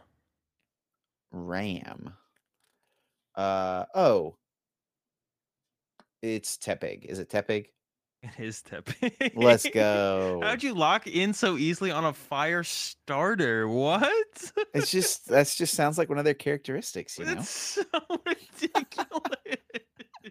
It's Tepig. Let's get it. It likes to eat roasted berries. It's a fire starter. Well, it burns them to a crisp, so it's definitely a fire Pokemon. I don't know how you got to being a starter so quickly, though. I feel like that's like, all right. No, that's +2 for Chip. That's really +6, to be honest. No, dude, when I read the Skiddo as well, I was like, sounds a little familiar, but no, I don't think we've ever done this one before. So I Yeah, was like, you all were right. just wrong. Yeah, I was just wrong. Jeez. All right. Well, got a mulligan on that one. You still end up with 2 points, which I think keeps you ahead. I mean, you've been ahead, I'm but pretty sure. Yeah, I'm just ahead for sure. you've extended your lead. You'll catch up someday, bud. I'm gonna try. Well, there Just know were a how you few did. reveals at the Go World ahead. Championships. Of course, the closing ceremonies every year, they like to tease something that's like upcoming in the game. And they also Mhm. announced the World's location. We already talked about Worlds in Hawaii.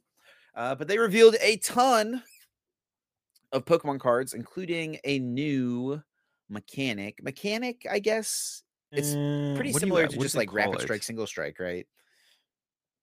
But we did get our first look at the Paradox Pokemon, with these Pokemon having a label on them that signifies they are either ancient or future. Is it a mechanic? Like, what do you call it? I've seen like Stefan post on Twitter about this before, being like, it's not a mechanic, which it doesn't seem like it's a mechanic. I Just like think a I agree with. classification. Is that what you'd call it? It's basically just giving a title or like a title to some Pokemon so they can print a card that says it interacts with those Pokemon, right? So instead of saying you can attach this card to Screamtail or Iron Bundle or Iron Moth or Brute Bonnet or Roaring Moon You go through or all of Iron Valiant, them. you can attach it to any of the ancient Pokemon, which are future or It was ancient. also so funny seeing all the TCG players' reactions to these Pokemon being basics, because they are all basics in the video Yeah. game. But everyone was like, "What? It's a basic Iron Moth, a basic Amoonguss type thing, Brute Bonnet, a basic Roaring Moon EX? Insane." But yeah, I mean they did kind of tease. Excuse me. There'll be some other cards to come out here that like work with these things. So like the Brute Bonnet has an ability Toxic Powder. Once during your turn, if this Pokemon has an Ancient Booster Energy Capsule attached, you may make both active Pokemon poisoned. So, some tool card, it sounds like. I imagine one will Yeah. be Ancient Booster Energy, one will be Future Booster Energy. Well, the We future don't. might not get it. The future might get something else, but definitely, yeah, I mean, we could confirm the ancients have it, right? Well, but it's called Booster Energy in the video game. Oh, Yeah. There's is like it? an item in the video game that is called Booster Energy. It doesn't signify ancient or past. It's just like it is a Well, Booster but Energy. now it's like signified that it'll be for the ancients, but maybe not the futures, right? Yeah. It's called an ancient booster energy capsule, but it's not called a future booster energy capsule. No, there will definitely be a few. There will be. It'll be two cards, and Well, I they'll do think two there'll different be. things.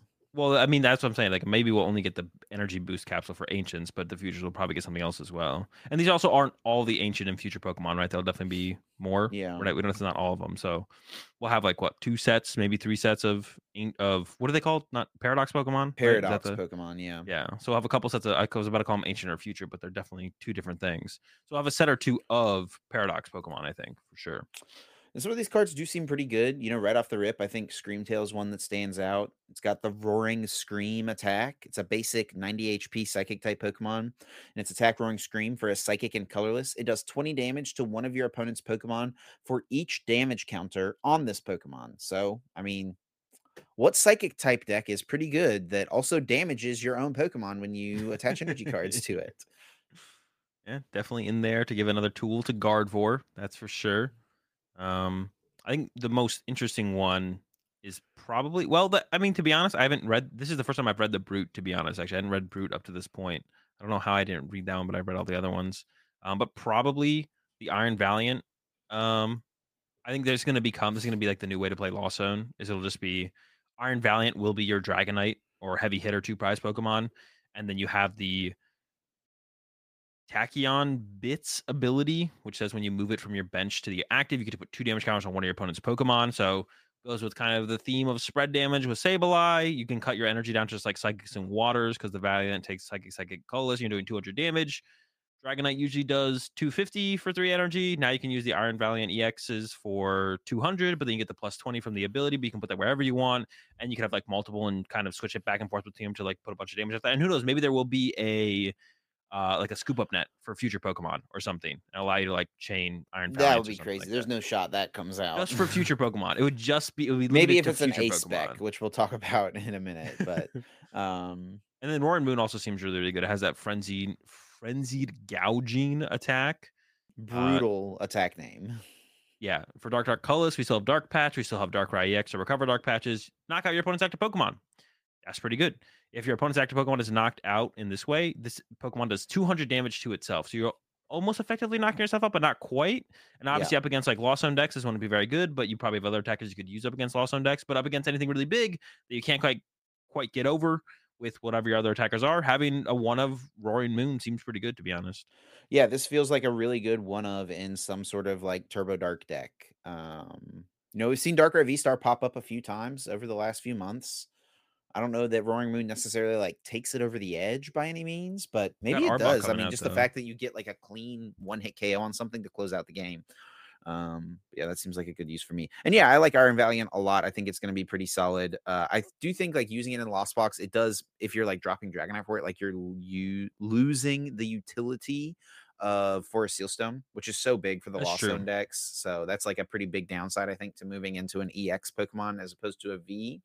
But who's to say you couldn't play like the Pidgeot or Lumineon or something in the deck still? I mean, if we're getting that scoop up net, then sounds pretty good to me. Wait, Bro, what I is don't know this? where that idea has come from. There is no way that they are making a scoop up net for future Pokemon. That's just not Why not? happening. Why would that doesn't even seem like it's Why is that even broken? a thing that you like have thought is going to Well, someone I happen? saw someone else bring it up at some point. I was like, okay, that kind of makes sense for the Iron Valiant, and it makes sense for the Iron Moth, which has once in your turn when this Pokemon moves from your bench to the active spot. Actually, not as much to be honest. You may move any amount of fire energy from your other Pokemon to this.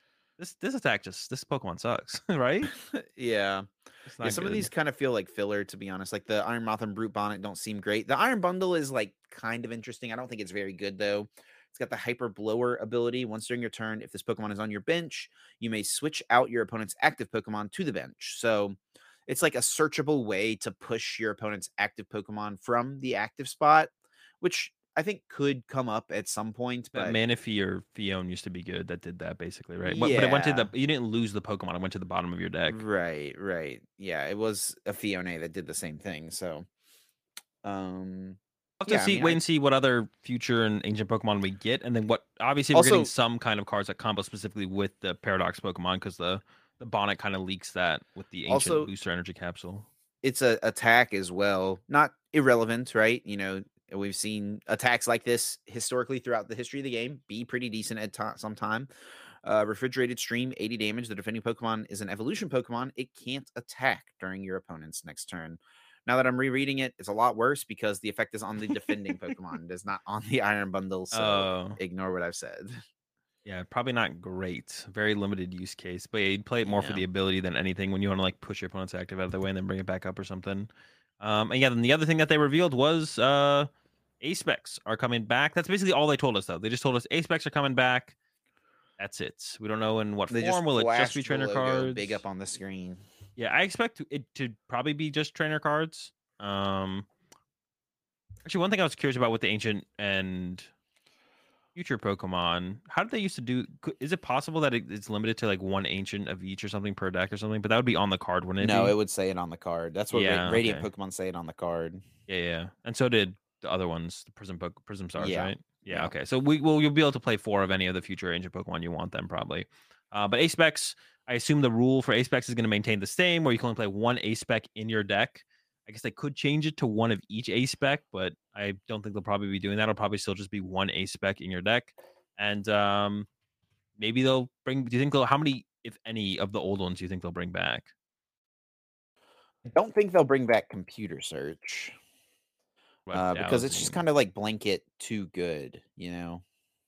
What was it? Kind of neutrally the best one. Dude, computer search has gotten it's like spiked in price. I just looked up on TCG Player just to see what's happening over here. Lightly played, the cheapest one's like $55 after shipping. 68's the next one. And then near mint, if you go to near mint, the cheapest one, $61. Yeah, I think I have like 4 computer searches. I've If they got a reprint it, lot because I have a lot yeah. of old decks that have computer search in them. I think I if probably have like 8 computer search, to be honest. yeah, if they reprint it, I'll be ready, I guess. But I think Yeah. it's gonna be hard for them to come up with.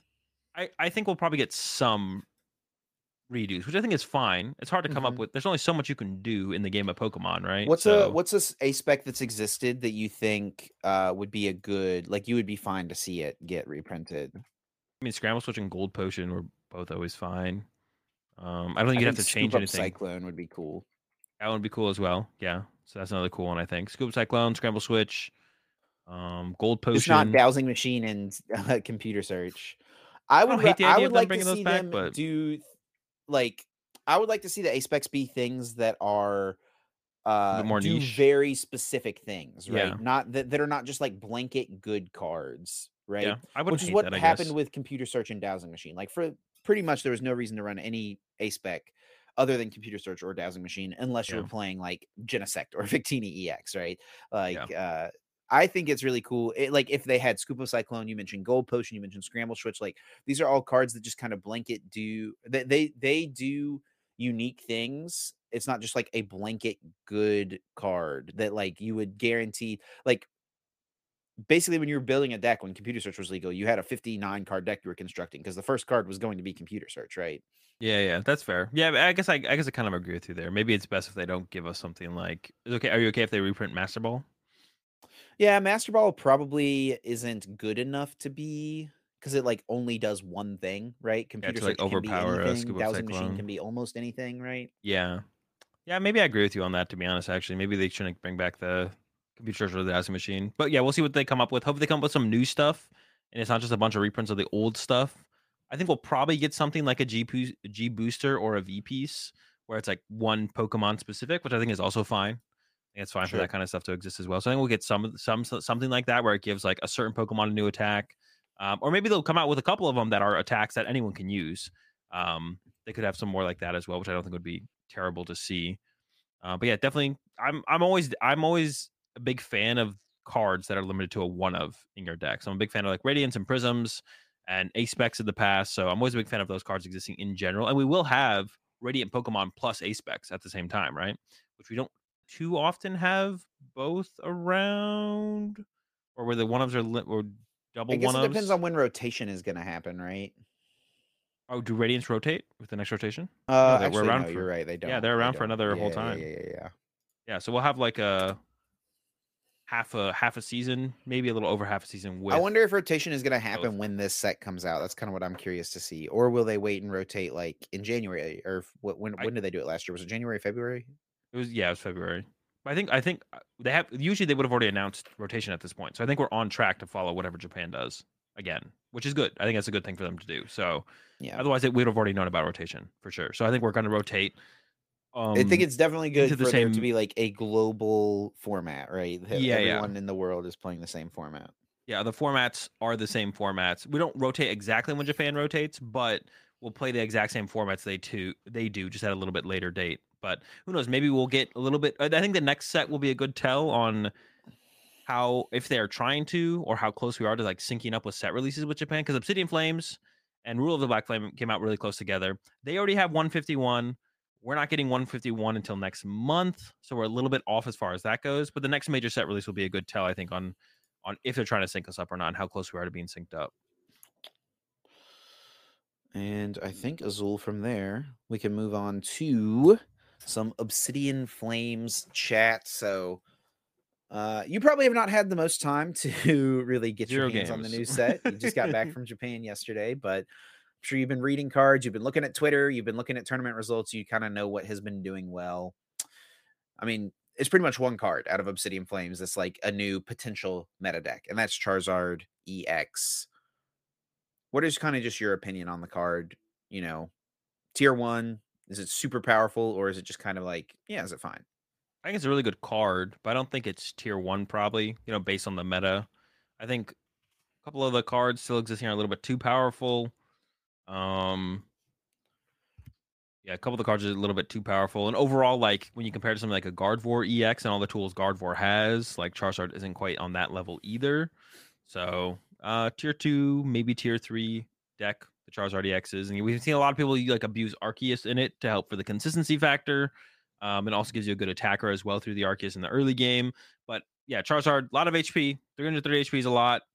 You got an ability that accelerates 3 basic energy into play out of your deck, so you don't need any additional kind of setup, right? You don't need to get Yep. the energy in the discard pile or whatever else it might be. They just come out of your deck as long as they're in the deck. You can get them, and then it has a good attack as well, right? 180 for 2 fire, pretty efficient. Plus 3 for each prize card your opponent's taken. You're ramping up to big numbers as the game progresses, so I think it's good. The card is definitely good. Is the meta right for it? I think is kind of the question. And from what I've seen, it's been pretty popular in these online tournaments, and it's kind of the only deck from Obsidian Flames that has seemed to make any kind of relevance in these online tournaments. But its success isn't like overly that it hasn't had that much success. So I would say Yeah. seems like an okay deck. So like I said, lean a little bit more towards it probably being like a tier 3 deck. And like I said, yeah, most people run it with like Arceus and a Pidgeot in there, of course, is in most lists as well. It's kind of just like, are you including the Arceus? But I think there might be a little bit more room to experiment with it. And I definitely am excited to get my hands on it finally, probably tomorrow or later today, I should say, when I'm streaming. So probably the first thing I do is play some Charizard.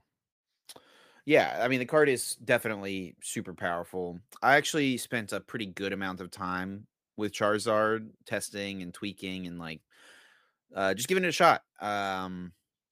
The first list I had played like Delphox V and Canceling Clone. Like I thought that combo was just really good, and you could set it up pretty easily with Pidgeot plus Charizard. In reality, it was just kind of a lot to get rolling, even though it doesn't seem like that much, right? Especially with Pidgeot getting any one card out of your deck. But I was losing like pretty consistently to Lost Tina with the deck is kind of the issue I was finding. I was losing to like Iono / Roxanne at the very end of the game. So the list I've been playing most recently is playing Charizard, it's Pidgeot, and Bibarel. No Arceus, it is playing Bibarel, Full which I squad. think is probably the best. I mean, I played it a good bit. I went from like losing pretty consistently to Lost Tina to like beating Lost Tina very consistently, which is still the most popular deck right now in the format. So definitely something you want to make sure you have a good matchup to. And I guess speaking of the Lost Tina or Gear Tina in general, that's kind of one of the decks that people have been adding some techs for the Charizard. Um, and I think it is yet to be seen, like exactly how strong Charizard would be. I agree with you. It kind of does seem like a tier 2-ish range deck. Like I think it'll be okay. It'll be played at tournaments somewhat, but like how worth it is it teching for like a tier 2 deck? And so we've seen people playing things like the Shaman V with its like revenge type attack. We've seen Superior V Star making its way into decks. Leafeon. Um, Yeah, there's been a whole Leafeon bunch V of Star yeah. as well is one I've been seeing. So I mean, if a I don't deck know. What do is you like think of? Is it worth like having an answer like this in your deck right now? maybe like right now because like the new decks will always be popular, more popular than they probably are justified being as the meta develops. But Charizard's the only new deck, so I think it's in the how popular it is like enhanced because of that, right? Sure. Like Charizard's the only new deck. It's a new deck, which means people want to play new decks, of course, because it's like people like playing Pokemon.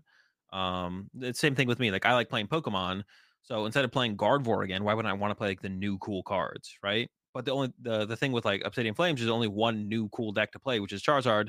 So that kind of enhances its overall popularity. Whereas if there's like 3 cool new decks from Obsidian Flames, it wouldn't be quite as popular. So if something is popular enough, even if the deck isn't that good, it's still worth teching for at a certain point, right? So I think maybe currently it is, but I think as Charizard kind of finds its place a little bit more, which probably won't be too high on the tier lists overall, probably best to kind of cut the tech cards as we kind of evolve from there. But like right now, it's probably like okay to play your Superior or your Shaman or whatever it might be, depending on what you're playing. Yeah, I saw someone bring up a pretty good point on Twitter, talking about how popular is Charizard like actually going to be with Pittsburgh coming up just around the corner. I mean, if you think back to some of the cards that were kind of written off by a lot of the top level players, but are just kind of like the good cards from the set, Miraidon, was pretty popular at the regionals right after it came out and Yeah. remained popular throughout that whole format and is still relatively popular and probably will be even more so after, Mahone. I think a lot of people are going to adopt the Mahone list moving Yeah. forward. Um, Kyurem and VMAX would be a big think back one. to Kieran VMAX at Peoria last year, like a deck that pretty much I think it caught pretty much everyone by complete surprise. The fact that that deck Yeah. was like on the radar, like it was popping up in some online events here and there, but nowhere near as popular. I think it was like the third most popular deck at Peoria regionals or something like that. Wait, Kyurem VMAX? Yeah. It was the most. Oh, it was the most. By a I couldn't decent amount remember. too. Yeah, it was like solidly the most popular deck at Peoria, which Okay, is yeah. crazy because the deck was bad, but like it was pretty Sheesh. wild. And then it still stayed in like the top three, I think, the whole time throughout pretty much the whole format. It was still up there pretty consistently. I think it was the most popular deck in the following regional, and then it started to fall off towards once we got to Salt Lake City. I think Palkia became the most popular deck again, but yeah, it was the most popular deck by like a solid chunk at Peoria, which was pretty wild. But it was like the big cool new card. It was also it was like pretty cheap too because it wasn't overly hyped. And then so if you wanted to play kind of like a new deck, new cards, like it wasn't a terrible deck, but it wasn't like Yeah, I a wonder if the broken deck or anything. cost of Charizard is gonna have an impact on its playability, right? I mean, I think it is still It like might. $30. Well, who Pidgeots knows? are Maybe like this will just be $10. this might just be saving people from playing bad decks, you know? Like if Charizard's really not that good, maybe the cost of Charizard is really just saving people in the end from playing a not so good deck. So we do see, based on just like the online tournament results from the past week or so, Lost Tina still up there at the top, a deck that you have not been a big fan of. I'm not the biggest fan of it either. Why do you think it keeps sitting atop the most played, and it does still continue to do decently in tournaments as well? Yeah, I don't know. I mean, like I've said before, I don't think Tina's just like a couple points away, I think, from being actually what I would consider a good deck. Like the way whenever I call a deck bad, like if you think about like a spectrum of decks, on the left side if they're bad, on the right side if they're good, as soon as they pass like the midway point by just like 1 point to the bad side, I just always call decks bad at that point because it's like a deck I would never consider playing at a tournament. But if it's just 2 points over to the good side, then all of a sudden I would say, yeah, it's a pretty good deck. It's a pretty solid deck. And it's a deck that I Mhm. would then consider playing at tournaments. But as soon as a deck that crosses the threshold of I wouldn't consider playing at a tournament, I just like call the deck bad. Which I think when people hear me say that, they're just like, um, Yeah, why would I think the deck is people truly expect awful. that when you say a deck is bad, you don't mean it's actually bad? Yeah, I don't think it's like truly terrible. It's just like I don't know, it's not a good deck. I don't think it's that good of a deck. And maybe it changes a little bit. Maybe this meta shifts up a little bit more. But if all we're adding is Charizard, I don't see how Lost Tina is that much better of a deck. I mean, two of them did get top 8 at World, so yeah, I'm still not a big fan of Lost Tina. I think it's a really like fluky deck overall, and it's like you don't really have that much control with it. Um, so yeah, I'm not a big fan. It is the most popular deck still, but it was kind of that way going into Worlds as well, right? So like maybe just not that much has changed. My opinion really hasn't changed that much of it. Maybe if Charizard is that much, if is that good, and the matchup is that good for Lost Tina, then maybe that would sway my opinion of how good I think Lost Tina is. But Charizard doesn't seem to be like a real meta shifter, or shouldn't be a deck that the meta changes around that heavily. So I don't think that should be a big impact on Tina's success overall. Speaking of Worlds and decks that did well at Worlds, obviously Worlds was won by Mew VMAX, the deck you played at the World Championships as well. Hasn't really been doing as well. It's the seventh most played on Play Limitless right now. And I think in big part, people are kind of scared of that Charizard matchup. It does feel like it has a pretty terrible Charizard matchup, right? Yeah, it's gonna be pretty tough because I mean, just 330 HP is a lot of HP. I think maybe Mew would have to go like back to some like path type build because, Yeah. That's hard um, to do in the fusion build though. yeah, I think you maybe have to go away from the fusion build. I don't know, but then you're like losing to Spiritomb every time. So yeah, Charizard matchup like Charizard has been pretty popular in the online terms. I think it's like been in top 4 most popular. So It's the second most um, popular. second most popular overall. I think in most recent tournaments it's dropped down a little bit. Um, but yeah, I mean that's tough. Like turn 2 candy out of Charizard and knock out your active, like knock out a Mew or something. Like what do you do? Like you can 1-hit KO it, but you need actually even with quad tablet you can't 1-hit KO it. So like yeah, that's just kind of tough to be honest. I actually don't know how you handle it. To be honest. And then even if you do that, if they get another Candy Charizard out or Charmeleon into Charizard, if they play the Charmeleon, then you just lose. So I and that think the matchup seemed answer is abysmal. obvious, right? And Xander pointed it out on Twitter, right? Oh, the Excelgor, You got to yeah. put the Acelgor in the deck. Yeah, I mean, yeah, if Charizard's popular enough and that actually swings the matchup, The thing into is, your though, is favor like or you just like close need enough. 2 damage modifiers still for Acelgor. Oh, you do? Jeez. Yeah, yeah, All right, time for Defiance Band or whatever it's called. Get it in yeah. there. The time is now.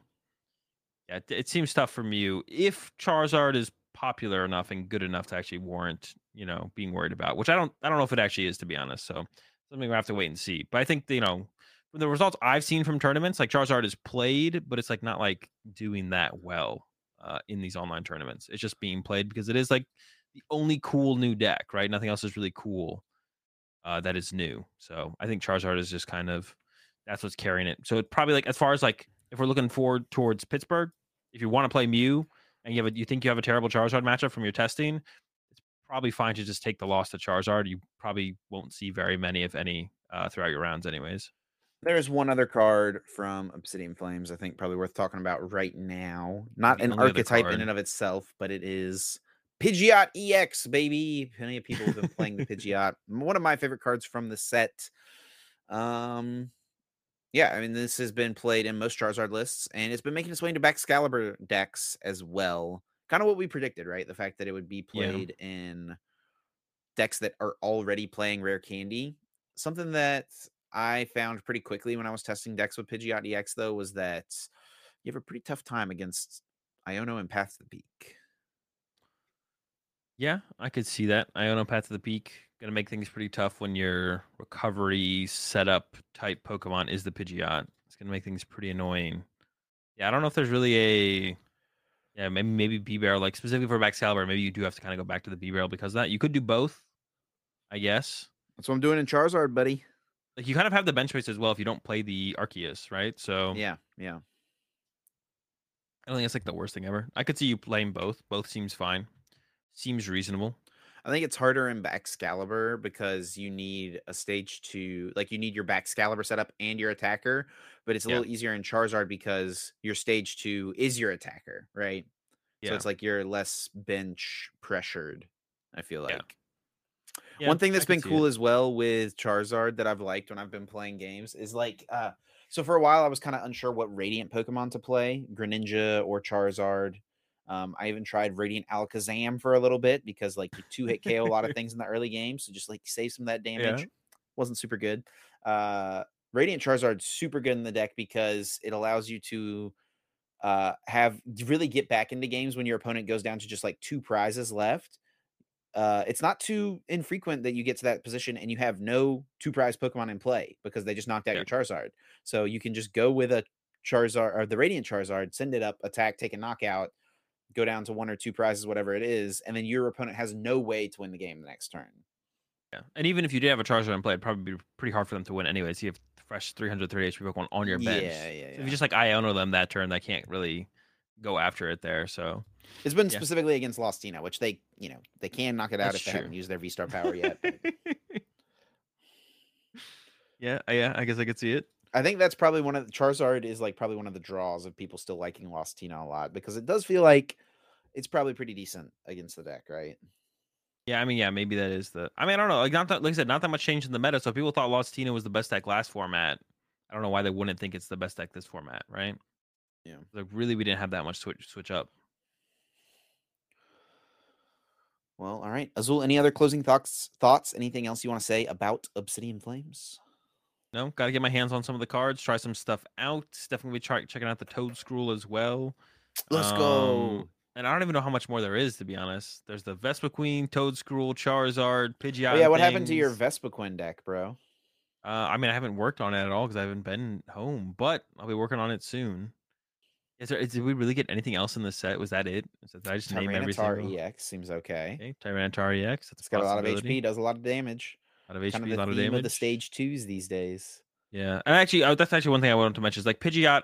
We'll see a lot more play once we get down to like more stage 2 meta, right? Maybe even where maybe even just one rotation. Get rid of Battle VIP Pass. Maybe that's enough to help these stage 2 decks out a little bit more.